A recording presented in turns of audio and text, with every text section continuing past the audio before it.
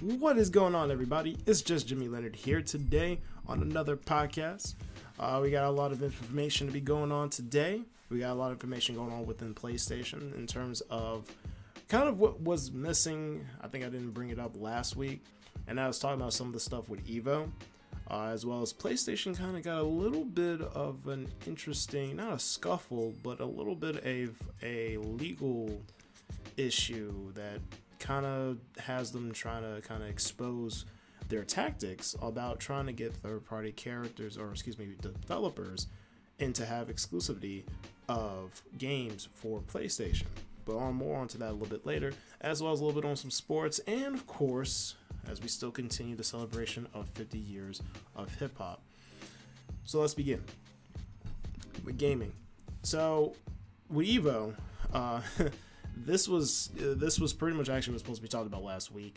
There was a lot of information that was going on last week as we talked about it between PlayStation out of their state of play, and then so many games like Nintendo and other stuff was just going on left and right. That this one kind of got put on the side. This one came behind my ears, and we talked about it too because I brought it up. I was like, oh yeah, when are we supposed to hear about Evo? And usually Evo has their list that comes out, early into like around January sometimes. And Lord and behold, it was that week. But it was a little bit earlier, so that was my fault. But we're going to talk about it. So, of course, for Evo, for those who don't know, Evo is a fighting competition, and it usually takes place around once a year, around August, beginning part of August, and it's just about fighting tournament. They have a certain selected amount of games that they usually have every single time during that week. Usually the games, depending on the games, some games may stay there every single year, depending on that game, whether it's a series, like say for instance Street Fighter or Tekken. And usually in the past years, those usually tend to stay up on those stages. But then you got some games that are kind of like a one shot. You see them once and you probably never see them again. So it really depends on that. It depends on really the competitiveness of that game. Fighting wise and just the overall community, right? I mean, who's gonna actually watch them play that fighting game, right? What game has that type of competitiveness to bring in that type of viewership like that? So, and plus a lot of times too, you gotta see exactly who a lot of people have been playing what video game of fighting. So all things probably come into account, especially since Evo is now under Sony. Because a lot of times at the past years, Evo was always just kind of its own separate entity.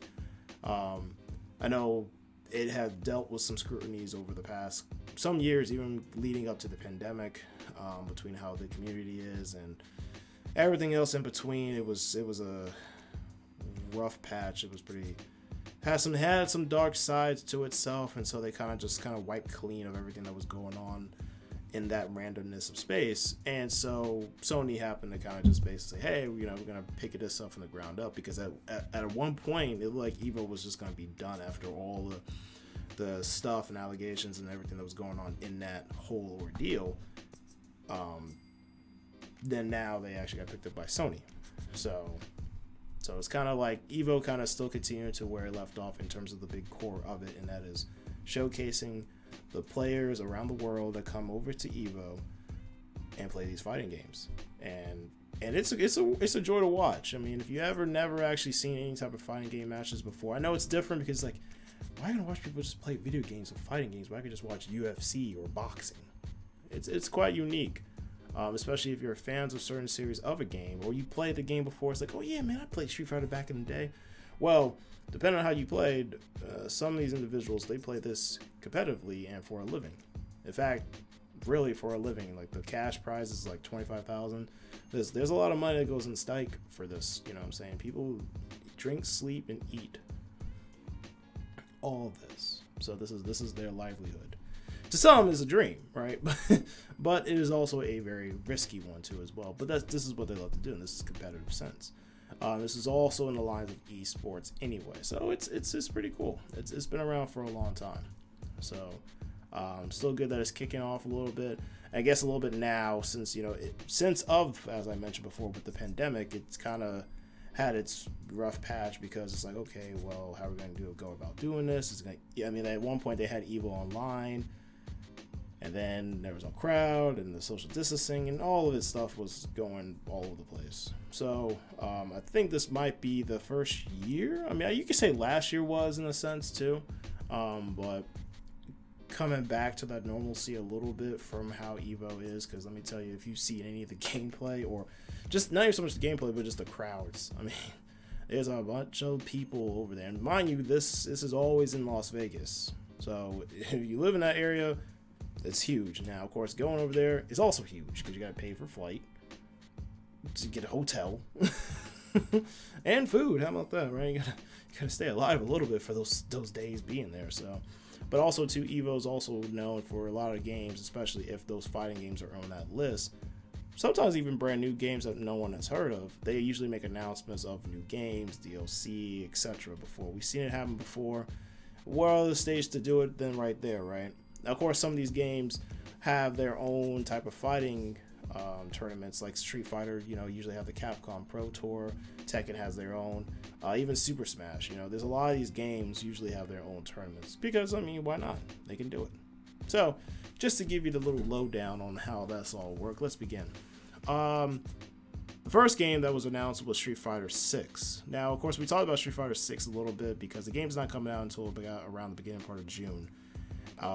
This isn't the first time they announced a game where the game has never been out from anybody to play, and this is March, right? Still got a couple more months until this game comes out, and then once you get the game, you got maybe less than 2 months until Evo, right? This isn't the first time. I mean, the one I can literally have stuck in my brain is BlazBlue Cross Tag Battle.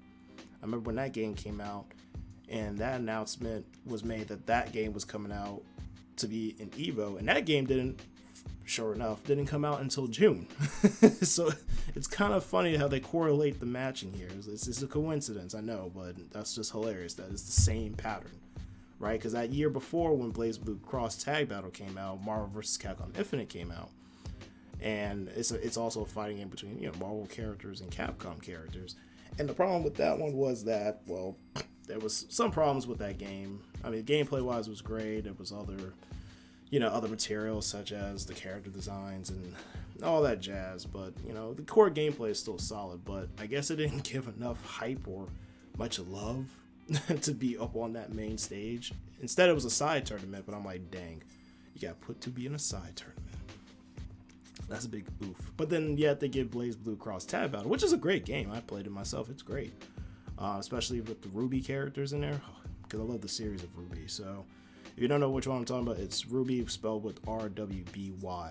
A friend of mine got me onto it, and it was like, it's a very good series. But mixed in with BlazBlue characters, Persona 4 characters, and Under Night in Birth characters, all in this one gigantic cross tag battle. So it was pretty cool. But it still felt weird because it was like, dang, this game did not come out yet, and yet it's on the Evo stage. But Marvel vs. Capcom Infinite did not, which is funny and sad for that series. So, but yeah, going back to Street Fighter 6. So that's one of the games that's going to be inside Evo. So I mean, when you look at it, like I said before, Street Fighter has always been in Evo for as long as I can remember. So, of course, it's been in there a lot of times, especially with Street Fighter 5. I didn't think Street Fighter 5 was going to be in Evo this year just because of the fact that this game was coming out. I mean, it could have, right? Just for the same reason I said earlier that this game's coming out in June. But, again, they've done this before. So, I'm pretty sure it wouldn't be that difficult to try to get used to the gameplay of Street Fighter. It usually, sort of, to me, I mean, they obviously make minor tweaks every single game that comes out, which, mind you, this is the 6th game. Street Fighter's been around since like the late 80s, early 90s. So, it's crazy, I know, but also in between they got like Street Fighter 2 Turbo and other variations of these games, so they kind of just drag it out throughout the years, right? You think they should be on like, I don't know, Street Fighter 15 or 16, whatever. Now they're just on 6. So, yeah, so that really didn't come as a surprise for me that game's going to be in there. So it's gonna be a good treat. I mean, we're gonna all of us are gonna be able to play the game a little bit beforehand, but I really like to see how the game schematics are gonna be in a competitive sense with that game, being that it's freshly new. The next game that's going to be announced is Guilty Gear Strife. Guilty Gear Strife has been out for a little bit. The series has been out for a long time. It's pretty much as far back as probably as a kid for me. It's a very solid title. It's still recently new. There's a lot of great games. It's one of my favorites. I played that one too. And knowing the characters, Saul Bad Guy, and all of them in there too, fighting each other, and the dynamics of the different stages and too. I mean, it's a pretty cool game. I like it. So that one, and especially I think the second, if not third time it's on the list now. So it's pretty good. The next one is one I kind of was surprised about, in my opinion, a little bit, was Mortal Kombat 11. Mortal Kombat 11 has been out since about 2019. I haven't played it. It's great, but I don't know. I kind of fizzled out. I mean, within like maybe a year, I kind of fizzled out from it. And that's just from a personal standpoint, nothing bad against it, because there's still people who play it competitively. It's still cool, right? The cheapness of Mortal Kombat, right? Fatality. Finish him. With Scorpion and Sub-Zero, Raiden, all of them. Doing the utmost disrespectful moves, cracking skulls, beating them up, every single which way, Liu Kang, all of them. So it's a good time. And Mortal Kombat's been around for a while. Has it been there on Evo stage every year? Not really, to my understanding. I don't think so. It's not always been like that. It's always been like an off and on thing a little bit. So, but this isn't the first time they've been up on stage. It's been up there quite a few times. I think probably since that release of 2019. So, yeah, good for that. Good for that game to come back in there. Tekken 7 is the next game. Personal favorite, of course, of a series. It's my first fighting game that I ever played, period, and that's going all the way back to the arcade days. Yeah, for all them young tykes out there that you don't know, it's like, yeah, I played Tekken. It's like, yeah, but did you play it in an arcade with the arcade sticks and the arcade machine? I bet you didn't. And I'm talking specifically like Tekken Tag. I mean, they might have some still, who knows? Depending on the area that you live in, they might still have arcades with the arcade sticks. I mean, plus, even if so, you can still play a lot of these games with the arcade cabinet or like the handheld arcade sticks. I have an arcade stick for Tekken 5. I mean, I have it. It can play, I think, for other games as well, but I have it on there because it's on the PS2. But yeah, it's a huge difference, right? It's playable on the controller, but man, when you play on the arcade stick, it's different. Excuse me. You can kind of pull off more tricks and probably, to me, a little easier because, the analog stick's cool too, but it's just like the arcade stick feels natural because it's just the archaic way of playing it. You know what I'm saying? So for all the cool kids, definitely get an arcade stick to play the fighting games. That's the true experience. But anyway, that was my first game. It was within Tekken Tag in arcade. But anyway, that was my lineage. So with Tekken 7 coming back in here, it's kind of almost having the same problem, not same problem, but same interesting transition like Street Fighter 6. Tekken 8 was announced, obviously, within last year. In fact, it was announced at EVO last year. So it wasn't really like officially announced. It just said like it had like a trailer of like Kazuya carrying Heihachi over the cliff, kind of like to pay homage to the first game of Tekken.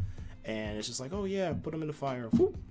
And then they had like him having that smile, that little smirk or whatever that smirk was. But you look at that from the PlayStation perspective, and then next thing you know, they just like kind of had like that little, I don't know how you could have called it, like a screen swipe, where it went from PS1 resolution to like the current, which is the PS5 resolution. I was like, whoa. And it said, get ready. I was like, does this mean they put in a new Tekken? And like what, a month or two later, they put out Tekken 8 as an announcement. I'm like, well, gee, there you go. So yeah, that game's coming out. I don't think they had an announcement about that, but over time frame, they've been putting out a little bit of trailers of the characters that's in there right now that at least have been announced. I know they have some trailers out there for Jin Kazuma and Kazuya Mishima and Nina. I think might be the only 3 so far that they announced. So probably over throughout the year, they're gonna probably have more of those. I just don't think they announced the release date for that game yet. It's still in development. So it made sense that the Tekken 7, and obviously clearly this is going to be the last year for Tekken 7 to be put into this game stage like that. So, and there's a lot of cool stuff to go along with Tekken 7, especially with its guest characters with Akuma, Geese, the Broken Noctis from Final Fantasy 15. I still can't believe they put this man in a game. I mean, it's already enough when you play Final Fantasy 15, he's broken. You play Dissidia NT, he's broken. You play in here in Tekken 7, he is broken. I mean, this man can literally just teleport everywhere, and it's just, and the different arrays of items, it's just like, dude. that's something else. If Final Fantasy ever decided to do a 3v3 kind of like style of like a, you know, Dragon Ball Fighters and or just any 3v3 fighting game when you switch around characters like that, yeah, I can see him being probably one of the favorite ones because that's just how broken that man is. But yeah, with Tekken 7 there's a lot of cool mechanics from there too, and you know it's a pretty good send off. You know, so I'm not really surprised that Tekken 7 would have been in there anyway. It's been a solid title since it's been released back in 2017. So yeah, I think it's been that long, but usually Tekken games usually take that long development within the next game. I was thinking we were gonna have Tekken Tag 3 before we had Tekken 8, but they got their own schedule, so I don't know. Then again, it took a while for them to do Tekken Tag 2 when Tekken Tag 1 came out, what, early 2000s? And Tekken Tag 2, I have the poster and everything. I remember pre-ordering the game. It was like 2012, 2013. So, yeah, it took a while. So, yeah, who knows? Then again, that's 10 years now later, right? So, it's kind of weird. But who knows? Maybe next game. But, yeah, the Tekken 7. Speaking of 3v3s, we got Dragon Ball FighterZ as the next game being announced. That's also been around since around 2017. Solid title. They haven't really done anything new in terms of bringing more characters in there into the mix, but it's still a fun title. People, if you look at videos on Evo with Cell, when he had this man like chanting out on the screen and whatnot, screaming, everybody starts screaming in the background. It's funny. If you don't know what I'm talking about, just look it up on YouTube.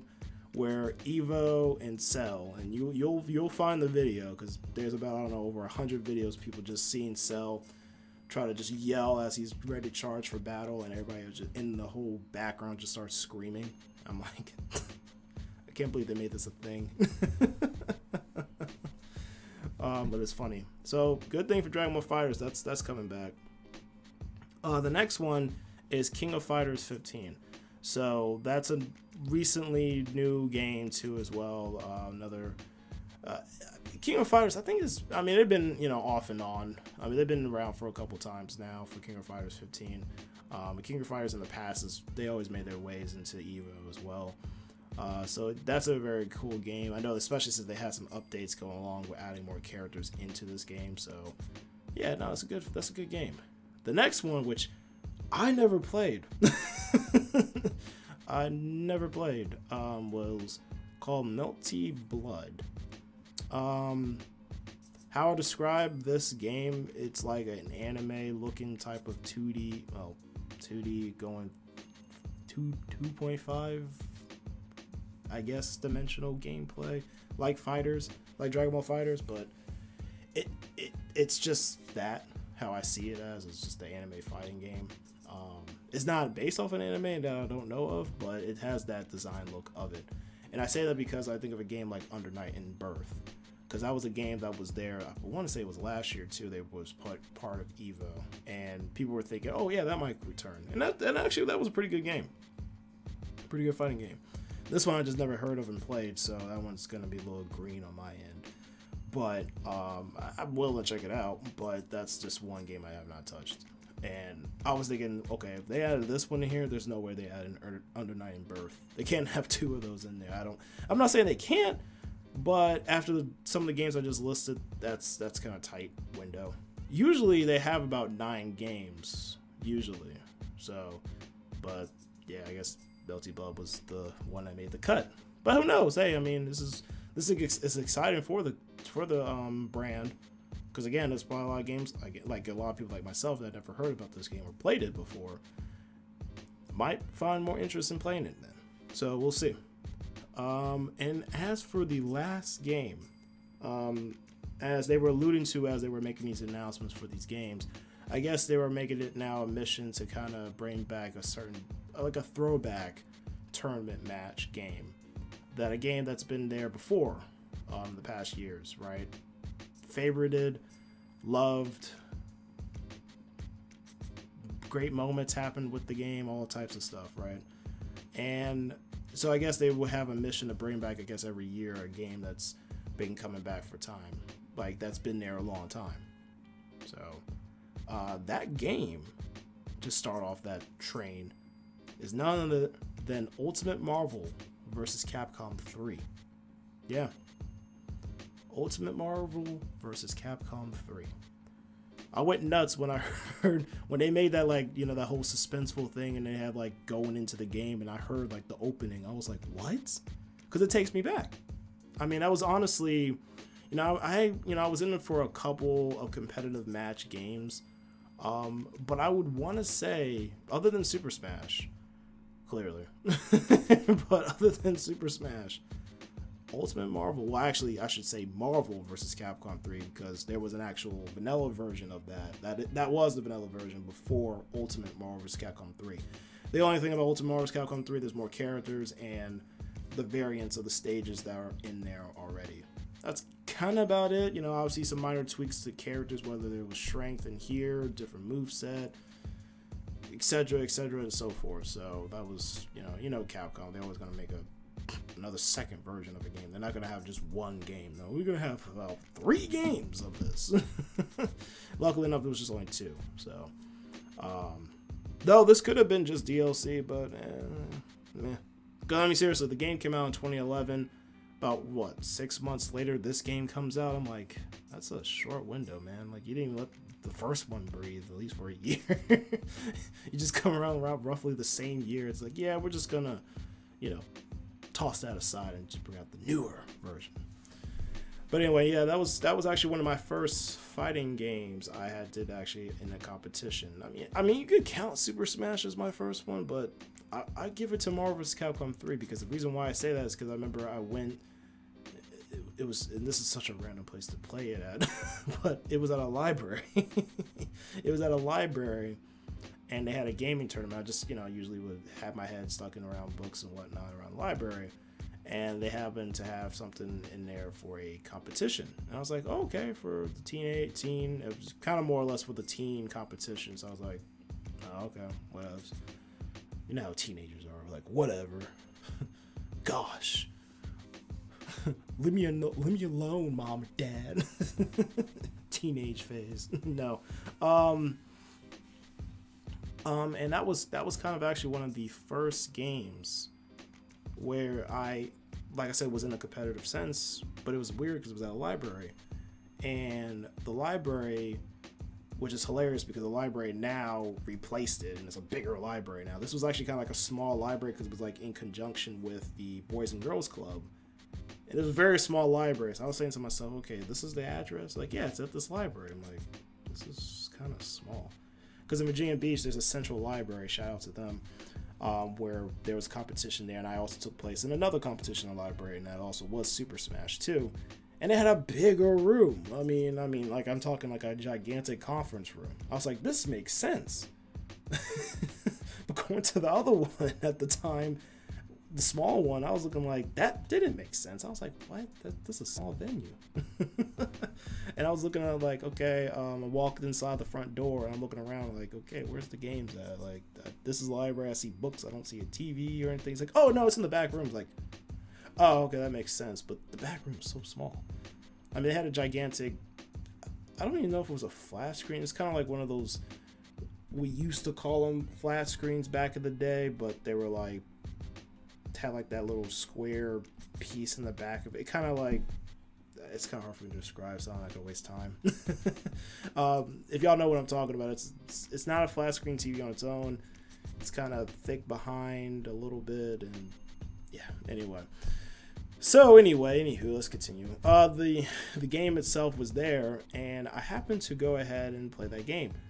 I never heard of it because I was thinking they're gonna have like another Super Smash tournament. I'm like, all right, let me see who I'm gonna beat this time to get first place. You know, not to brag, but let me see who I'm gonna whip this time. All right. But instead, Brawl was like as a side tournament. I was like, okay, so if Brawl's a side tournament, which really no one really was playing it like that, then what did I just sign up for? What did I sign up for? And it was Marvel vs. Capcom 3. And I was like, oh yeah, I remember playing Marvel vs. Capcom 2. But I didn't hear about 3. I was like, what is, different cast of people in here? I'm looking like, what? But then I saw Dante, Trish and all them, and I saw Zero. I was like, oh snap, you got Devil May Cry, you got Mega Man characters. And of course, I already know the Marvel side, but I'm like, okay. I still didn't know who I wanted because I didn't never play the game. So I'm like, okay, who's tier? What is this? Which one? I think I went with like Zero, Deadpool for Marvel, and Amaterasu. It was like a game. I guess it's called Akami.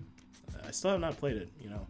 But Amaterasu was powerful in that game. But everybody, I would never forget it. People were like chanting, "Oh man, he got the dog!" Because everybody was getting Amaterasu. Because Amaterasu in that game is a beast, no pun intended, on the fact that she can literally just, you know, start kicking and biting with speed. I was like, dang. Everybody picked her. So I was like, I'm weak. So then I gave into the system and picked her on my team. I was like, okay, let me just, you know, just roll with it. And of course, the person I was going against, old dude, didn't even know how to play the game. So I was like, it's gonna be the battle of what special buttons can I press? Which one? Who's gonna win? I was like, oh god, this is ugly. But you know, it's funny because unfortunately I did lose. He happened to get a cheap move out of me, even though we both didn't know how to play the game. But it was one of those things, because some people, they feel, you know, mad and all over the place, like, oh man, no, you cheated. This game cheated. But honestly, I didn't feel sad at all. I didn't. It was to a point that I was actually enjoyed it that much for that game that I went out once I left from there, took myself to GameStop and got a copy. It was pre-owned, but these days, I mean, honestly, it was like brand new. Like, you can't really tell. At the time, I never really knew what pre-owned was until like years later. But anyway, yeah, I immediately, once I got home, immediately got some monies up together, and I was like, yo, I'm going to get that game. I'm going to get that game because I had so much fun with it. I did. Even though I did not know any of the characters, I didn't know any of them, didn't know how the gameplay worked. I would have been like, hey, sir, can I like take a moment to look at the move list? But of course not. In fighting games, in tournaments like that, you don't just stop the game to look at the move list. No, you need to come prepared. And I did not. So, yeah, and that's what happened. And ever since then, that's how it was. It was to a point that I loved that game so much. Like, I literally sat there and tried to learn the moves, especially Dante's. Dante's was the biggest move list out of the entire game, period. Like, he had the biggest moveset. I mean, plus, if you play Devil May Cry, it's a hack and slash game, one of my favorites, one of the best ones. Y'all could fight me for that. Like, that's one of the best hack and slash games. But he had like so many moves because if you play the game, he got so many moves. I mean, it's Capcom. What do you expect to on the top of that? But that game, having him in there, I was like, bro. And it was intimidating at first trying to actually learn the moves. I was like, dude, he has so many moves. But when you actually learn it and sit there and practice that every single time, dude, it's so rewarding and satisfying just pulling it off. Then the other people get mad because you know how to play it. I was like, yeah, that's right. That's right. But it's just also, too, with Ultimate Marvel Capcom 3, it's also kind of broken, depending on which characters you play, like Wesker from Resident Evil. That man is broke. That's a definition of broken. Like, that dude teleports everywhere. I mean, he got humongous strength, knockback, everything. I'm like, that is insane. Makes no sense. Makes no sense. He makes the Hulk look silly. I'm like, what? And he's a human being. What, you know, obviously, sort of abilities that he had put in himself. If you know about the Resident Evil lore, that's kind of what happened. But I'm like, dude, that's insane. But he's also fun to play as once you learn him too. But why I'm saying all this is because I almost play this game almost every weekend too. It's one of those games I always practice every time when I get a chance. It's just so much fun. And now it's coming back on the Evo stage. And they showed a lot of trailers too. They showed a lot of the stuff, you know, rewards and gameplays and stuff that happened within that game. And it was rewarding. It was cool. It was cool. So that is a very special heart and mind for that game. And I'm telling you, a lot of people too, because this game has been around for a while, but I don't think it hasn't been on the Evo stage. I know it's been there when it came out, but it's been some years, that's for sure. It hasn't been recent, but it's been some years. But to see that come back, I'm like, dude, that's gonna be awesome.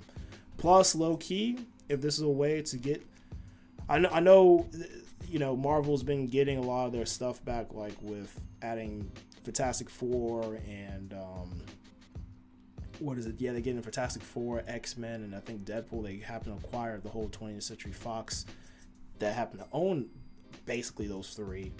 So maybe, you know, hopefully, you know, I know they had Marvel versus Capcom Infinite back in 2017, but the one thing they didn't have was no X-Men characters. Let's keep it real. All right, you play Marvel versus Capcom 2 and 3, and you can see why a lot of people were mad, because it's like they were so much fun. You know, Iron Man, he's one of my characters too as well. I mean, but let's be real. Wolverine, X-23, Storm, Magneto. Come on, can I keep going? even the Marvel's Capcom 2, you had Cable and Gambit. Juggernaut was in there too. I mean, with Juggernaut's playstyle in that game, all he is just a tank. He just charges forward. That's it. Like there's nothing much to him. But that's what I'm saying. X-Men was populated over that entire game. But that's for another conversation for another day. I know I already dragged it off enough, but that's just my love for this game specifically, because I was happy that this game's coming back. So that's definitely going to be a big watch there. So those are all the games. All, 8 of the games. Usually, again, like I said before, usually have 9, so it's kind of interesting they only just had 8 this time. But those are the list of games right there. So, yeah. So now everybody's trying to make it way so that way they can register to compete. And I'm pretty sure that lineup, if any game out of that group, is going to be Marvel vs. Capcom 3. So we'll see how that works. And on to another topic that goes along with PlayStation to end off the segment. The PlayStation happened to kind of, I guess, not deal with sort of illegal stuff, but it's kind of almost in a sense where they are battling, I guess, with Microsoft about like the Activision purchase, and actually making them reveal and making Microsoft make Sony reveal how much they pay for exclusives, right? Because over the years, and I talked about this before on many occasions, Sony had more exclusives, and whether it was games or add-ons, than Microsoft does. But then you always wonder, and you was curious, how did Sony go about doing that, right? Did they, did the publishers immediately say, yeah, no, we're big fans, we trust you, we know how many people come around the system a lot, hey, let's have you guys have exclusives, right? I don't know, right? Or it could be one of those things, well, that Sony pays out money to actually get these games exclusively to them, if not add-ons, right? And I've seen it over the years. And I'm not just talking first-party games, I'm talking third-party. This is the whole thing about third-party games, right?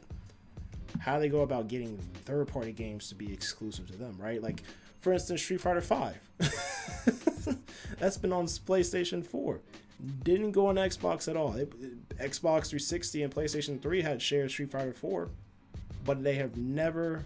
Street Fighter 5 has not been on Microsoft at all. It's always been on PlayStation. Same thing with MLB The Show, right? It's been on PlayStation for years, and now, I guess, in talks with the MLB and league and everything like that. I guess it was like, oh well, let's make it more accessible for everybody. Let's put it on the Switch. Let's put it on the Xbox One. Let's put it on everywhere. I'm like, oh dang, I bet you Sony didn't like that. But yeah, and that was kind of pretty much what was happening. And so I guess there was something that the FTC was talking about that Microsoft argues that they were, in the case that, there was allegations regarding high-performance video game console developers, exclusively arrangements with video game publishers.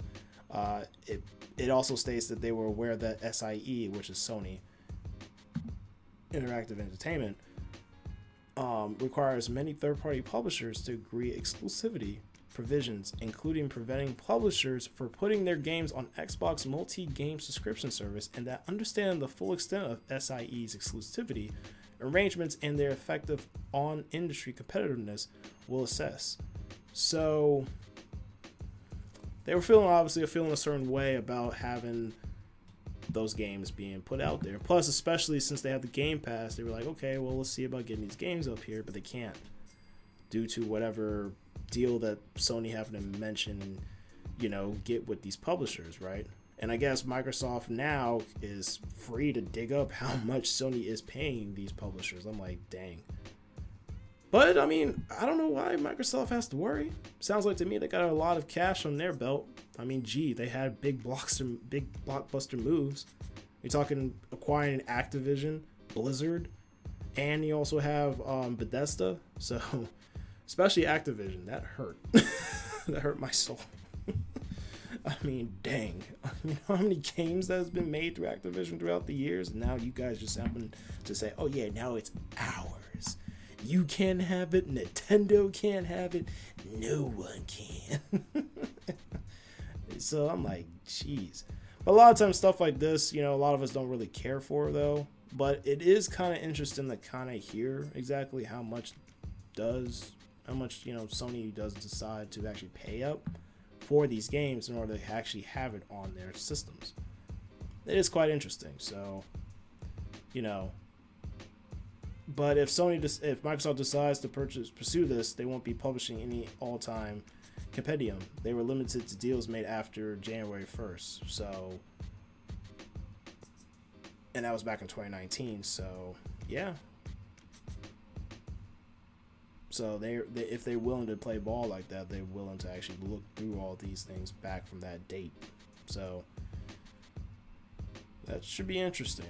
I didn't know, but that's kind of something interesting to kind of look into, at least keep a story on in terms of detail moving forward. But up next, now we're going to talk about a subject within sports, and we'll go from there.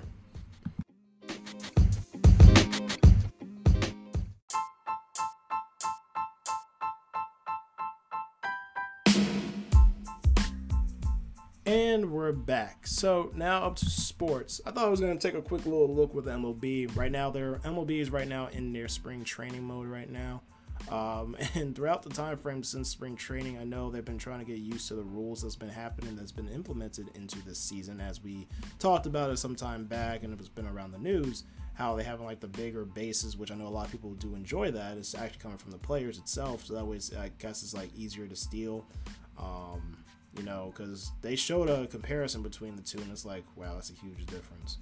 So, yeah, seeing that, having a timer up there for the pitchers and seeing how long they take to actually throw the ball, which they kind of try to do that back then, but now they make it an even thorough move on that. And then also even the same thing about for the bases, or for the hitters, too, as well, because they can count that as a penalty, as like a strike or anything like that. If, of course, the clock goes out and, you know, there was no play and whatnot, that will be counted as a strike. So yeah, there's a lot, and not a lot of people get frustrated, but you know, that comes with change. People who've been playing this game for years, and yes, MLB's kind of been keeping the whole traditional way of how it's played. Obviously made a little bit changes. Obviously they've been really sticklers on now, of course, the whole the cheating scandal, where, you know, you got like the sticky substances and whatnot around like any parts of your body to help pitching. They've been cutting that down. Things like steroids, right? That's been cutting down obviously for years. But back then, I mean, you can go as far back with baseball. You know, people were able to get away with that. So there's been changes over years that, you know, a lot of players had to get kind of used to, right? Well, this is going to be one big one that a lot of people got to get used to. I guess that's just a way of trying to get, you know, younger individuals who either A, don't play baseball, who don't follow it like that, just had no interest, to kind of get them interested, right? And I get that too, but you kind of probably got to do a little bit more, maybe like shenanigans again, right? Like I looked at the game, what was it? It was like some banana. I forgot what it was called. It was on ESPN. But it was a group that had like this. It was called the Crazy Bananas or something like that. But they did like a bunch of wacky stuff. I'm not saying MLB should do that. I'm not saying MLB should do that, but you know, I'm pretty sure a lot of them probably got interested in that because of some of the wacky stuff within baseball and doing the crazy shenanigans. I forgot what it was called, but I'm not saying MLB should do that. They should keep it to what they've been doing, but obviously do make some changes to kind of make it interesting, because I will agree it will drag out a little bit when you have more innings being played, right? Like, it's already enough for a lot of us who have to get up and to go to work in the next morning that some of these games will be dragged out almost past midnight when you have a late game, right? Because, oh man, we can't seem to get anybody to get home. Either have people on bases to keep them getting striked out, all types of things. So it's one of those weird conundrums when it comes to baseball. But I guess they've been cracking down on that for a little bit. So it's kind of interesting to see that. I mean, people are still getting used to it. So keep an eye on that a little bit. Turning now onto the NBA. There was a lot of good games that was happening, especially yesterday. I know I was watching the 76ers and the Mavericks game. That was a little bit of a tight game, but the Mavericks just came away from them, especially on an offensive way of playing the games. I sat there and I was like, okay, you know, Joel Embiid was coming in there, James Harden coming in there shooting around and stuff, but that dynamic duo between Luka and Kyrie, oh man, especially Kyrie. I mean, Jesus, man, coming just balling off the dribble, walk up shot, you know what I'm saying? So that's a dangerous team right there. I mean, we all said it, but it was just like just seeing them two actually working like that right there on the court, right? That was something to watch right there. And then you also had the Clippers and the Warriors, where the Warriors actually destroyed the Clippers a little bit, and I was like, dang. And the Warriors didn't have Steph. That goes to show you right there. And the Clippers, to my understanding, they had about everybody really. I think. You had Kawhi, you had Paul George, you had Westbrook up there. So you had quite an amount of people up there, I guess the regulars at least, that was up there to play. And they still took an L. I was like, yikes! But today they got some games going on. They got Magic and the Hornets. Both teams are bad right now, so I don't know. I think LaMelo Ball has been hurt, so I might give a slight edge to the Hornets still, but I wouldn't be surprised if Magic does win. It can go either way. The Trailblazers and the Hawks going over there to Dame Dollar and the Hawks. I don't know. I might give that one to the Blazers. The Nets and the Celtics, probably the Celtics. I mean, the Nets should learn their lesson when they went against my Knicks. Yeah, they got smacked down. But don't get me wrong, the Nets still got a good, decent squad, but just not how it was, obviously, before certain individuals left, like Kyrie and KD. But the Celtics, I got them winning that one. The Knicks and the Heat, please. The Knicks. The Heat wishes, all right, please. Come on now. Stop playing yourselves. We're on a winning streak, boy. No, knock on wood. So anyway, the Suns and the Bulls. Suns, I mean, KD, when they showed him in his debut playing on that night, he did pretty all right. You know, again, you can't really expect much right now for him to come off that injury. I know people was like, oh man, no, I need this man to just be balling out. Oh yeah, I'm pretty sure he wants to too, but you know, you also want to make sure this man can kind of stay available, not just now, postseason. So, you know, you gotta let him ease in back in there. But since they got him mixed in there a little bit, I see the Suns and the Bulls. And I obviously will see the Suns beating them, no problem whatsoever. You got the Jazz and the Thunder. Give that one to Thunder. Pelicans and the Warriors. Yep. Give that to them. The Grizzlies and the Nuggets. They play at 10. Man, it's kind of tight. I might give them Nuggets. And the Clippers and the Kings. Let me pause for a second with the Kings. I give them credit right now. I know we're not finished yet. They still got to go through the playoffs. But give it to Mike Brown. Give it to that whole team to doing what they're doing with the Kings. I'm actually taking them slightly seriously. Not even slightly. Let me not even use the word slight. I'm actually taking them seriously with what they've been doing. Like, and I know with, cats that they got like De'Aaron Fox, because he was one of my favorites coming even out of college from when he was playing over at Kentucky. I wanted him over at the Knicks. Right? And I knew he was going to be big too. It's just that, he was going to the Kings, where the Kings were already struggling as it is. And again, this comes back to when once upon a time the Kings were looking at Virginia Beach to bring the Kings here, but they didn't want to pay for it. Why not? Could you imagine years later that the Kings playing here? Man, that would have put us on the map. I mean, we already been on the map, but I'm just saying. Look at the Kings. Look at what they're at, man. It hurts. They should have said yes. I don't know why they didn't say yes, but they didn't say yes. It's like Floetry said, all you gotta do is say yes. But they didn't. They just said no. So I give it to the Kings. The Kings, the Clippers, they play tonight. Probably after that sort of L they took from the Warriors, I might give that one to the Kings. I'm really excited for them to see. And then the sleeper game, that is the Timberwolves and the Lakers. Yeah, I said it, the sleeper game. That's the one that you go to sleep on. The Timberwolves and the Lakers. Ain't nobody trying to watch that game. Nope. I mean, I could say a toss-up. I mean, Lakers, I guess. Maybe, I guess. No LeBron. I mean, I don't even know who else is supposed to be up there right now, but we'll see. Is Dennis Schroeder going to play, not give up on a play? Yeah, we all caught that. I couldn't believe he did that, by the way. Then when they were going against the Grizzlies that one night, I couldn't believe this man.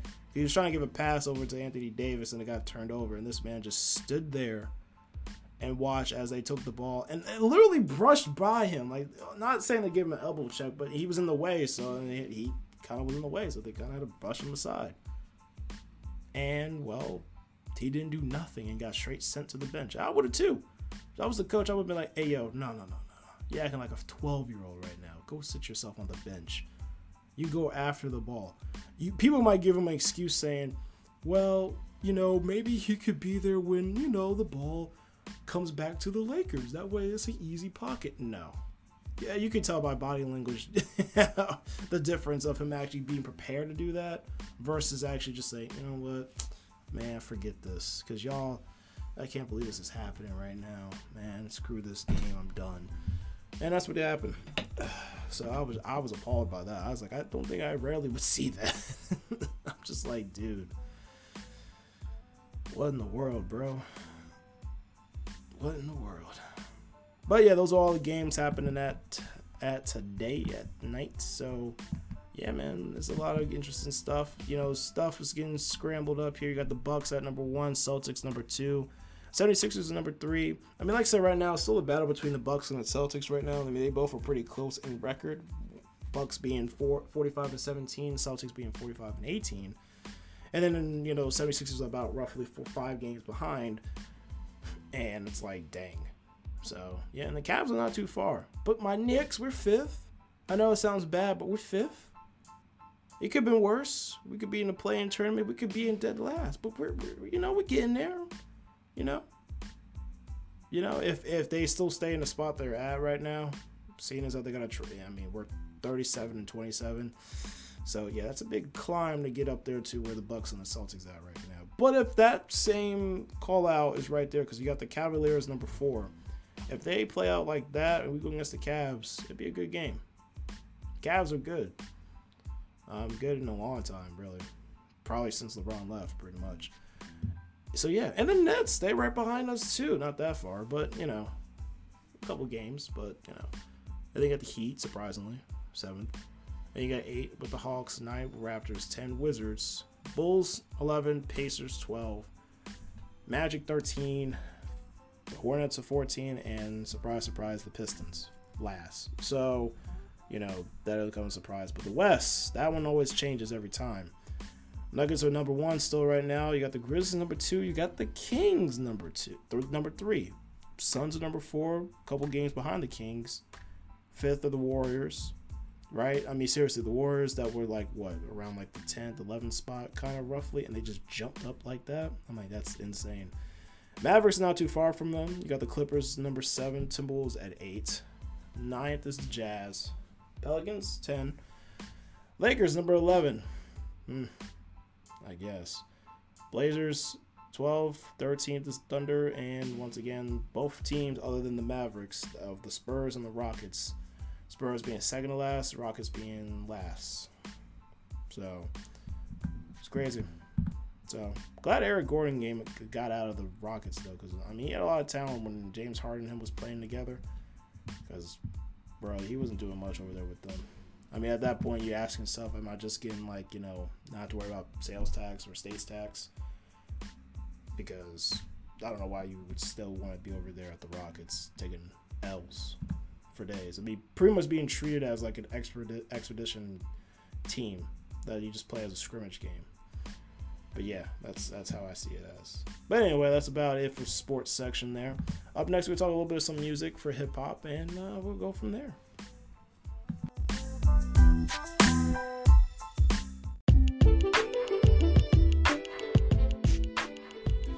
Up next is the last part of the subject for the podcast, and that is with hip hop. 50 years of hip hop. As we still celebrating the 50 years of hip hop, I thought I'd put and turn into another segment of parts of hip hop that kind of was underappreciated at times, and sometimes, depending on who you are and how much you kind of dig in the crates and look behind like the CD cases of like vinyls or the, you know, the inside of an actual case, whether especially if it's a CD case. I mean, I know growing up, I know I was low key. I know it's kind of weird as a kid, just like, oh man, you actually were just like looking at, you know, the actual who made the beats, who produced the songs and whatnot. I was like, yeah, I mean, it was kind of interesting to see who actually did what. It could be the artist that's rapping right now. It could be somebody else. You never know, right? And the composers and the instrumentals and everything like that. I mean, it's a team that goes together in making certain hip hop tracks, right? Sometimes it could just be one person, but you'd be surprised how many people are actually, you know, involved when it comes to certain tracks. And so I thought I would, you know, pay homage to a lot of the producers that make up a lot of the hip hop tracks that we bop our heads to this day, whether it's older or whether it's new. And there's always new producers, and that's great too, because you have different ears, and they also got inspiration from past producers that they probably looked up to, right? But they all bring up their iconic different type of sound or different modes to whatever beat they want to make, right? It's up to really the artist if they're really, you know, feeling that beat and feeling the production of what that producer is doing, and they're putting it all together. You know, I pay homage to a lot of people like DJ Premier. He's one of my favorite producers of a lot of beats that he has done over the years, of course with Gang Starr and so many other individuals like Nas, you know what I'm saying? Like, so Rakim, KRS-One, I mean, so many artists over the time frame that he has done, you know. It's dope, you know. And Timbaland is one of my favorites as well. So, you know, you got the Neptunes with Pharrell and Chattanooga. And, you know, and especially with them, they always had their own unique, iconic sound, right? They did. Like, especially around like the late 90s, early 2000s. I mean, you could imagine if you had to probably run a list of how many artists came to them and had tracks from them. And you could kind of tell if it's a Neptunes track too, whether it's the piano keys or whether it's the hip-hop beats sometimes too, like the drums a little bit. You can kind of tell. Right? You can kind of tell. Sometimes you might not. Maybe it could be somebody else who had like a similar type of taste to it, right? So you have like a lot of those a lot of those producers. A tongue twist there, but a lot of those producers there. But then you also have, you know, producers with Just Blaze, Jay Dilla, may he rest in peace. But you know, I hear, especially with Just Blaze, you can kind of hear a little bit. It's like, dude, like if you play. I think just for instance, like Fat Joe, when he did like Safe to Say, did a couple other tracks too as well. I think Just Blaze, didn't he? I think he did one with Freeway. With he did one with Freeway. Flip Side. Yeah,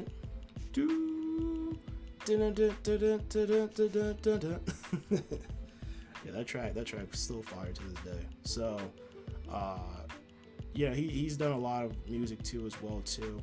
But even newer ones, even ones that's been around currently too, as well, like DJ Mustard, Hitmaker. They got a lot of ones. Hit Boy. There's a lot of producers out here, right? I mean, one of my other favorite ones was Dr. Dre, of course. How many? The man's a music genius, and to see what he has been able to produce throughout the years for other artists, not so much just on the West Coast, but just for everyone around, right? It's insane. It's insane. Whether it's his songs, whether it's others, you know what I'm saying? I mean, you hear a lot, of course, with Snoop Dogg and Eminem and 50 Cent, and even with Kendrick in the Game, and of course with NWA with his own group. But he's been around for so long like that. And then you have like RZA, right? With Wu-Tang. I mean, especially, by the way, also check out Wu-Tang's series up there on Hulu. Great watch too. I love it. Sad this is coming to its last season, but it hurts a little bit. Hurts a little bit, but definitely check that out. And like I said before, he's actually having a competition too. If you guys ever want to listen to, you check out his page and also check out Sway, where they have some kind of competition where you can put.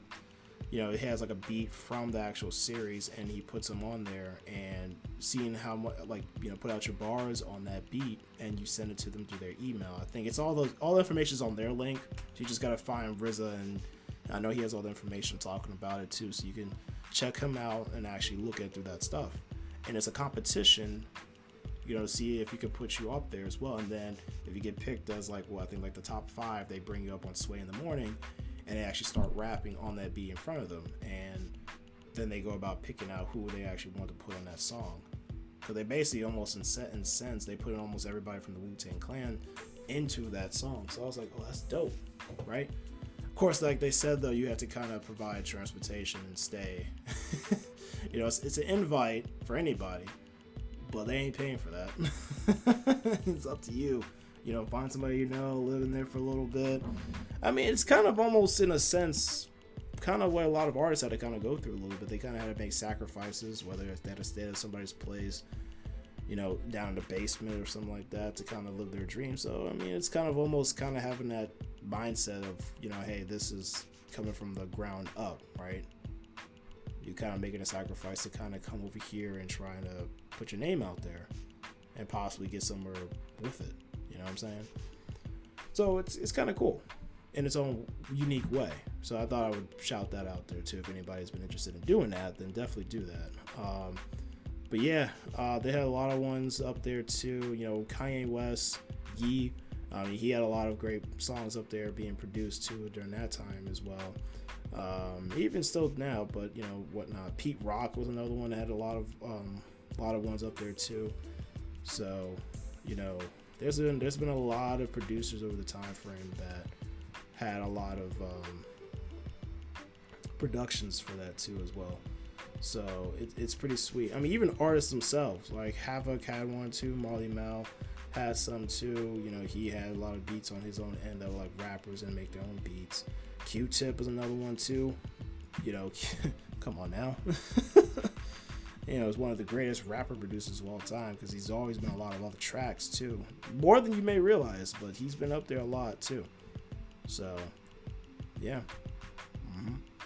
Manny Fresh, especially going down there with Cash Money, Young Money records and everything too. So definitely bringing it down there from the South, especially in the late 90s, early 2000s. So there's a lot of artists. Eric Sherman is another one too I could think of. And it's just that they're all brought in, even though, again, coming from themselves being rappers, they also came in with their own flavor and their own beats coming in there. And it was always so cool seeing that. You know what I'm saying? And I thought that was kind of, like I said, it's kind of an underrated, enjoyment. Some, again, there's other individuals that really appreciate it, but some don't as much as they should, because they bring out a lot of beats. They bring the life of the song.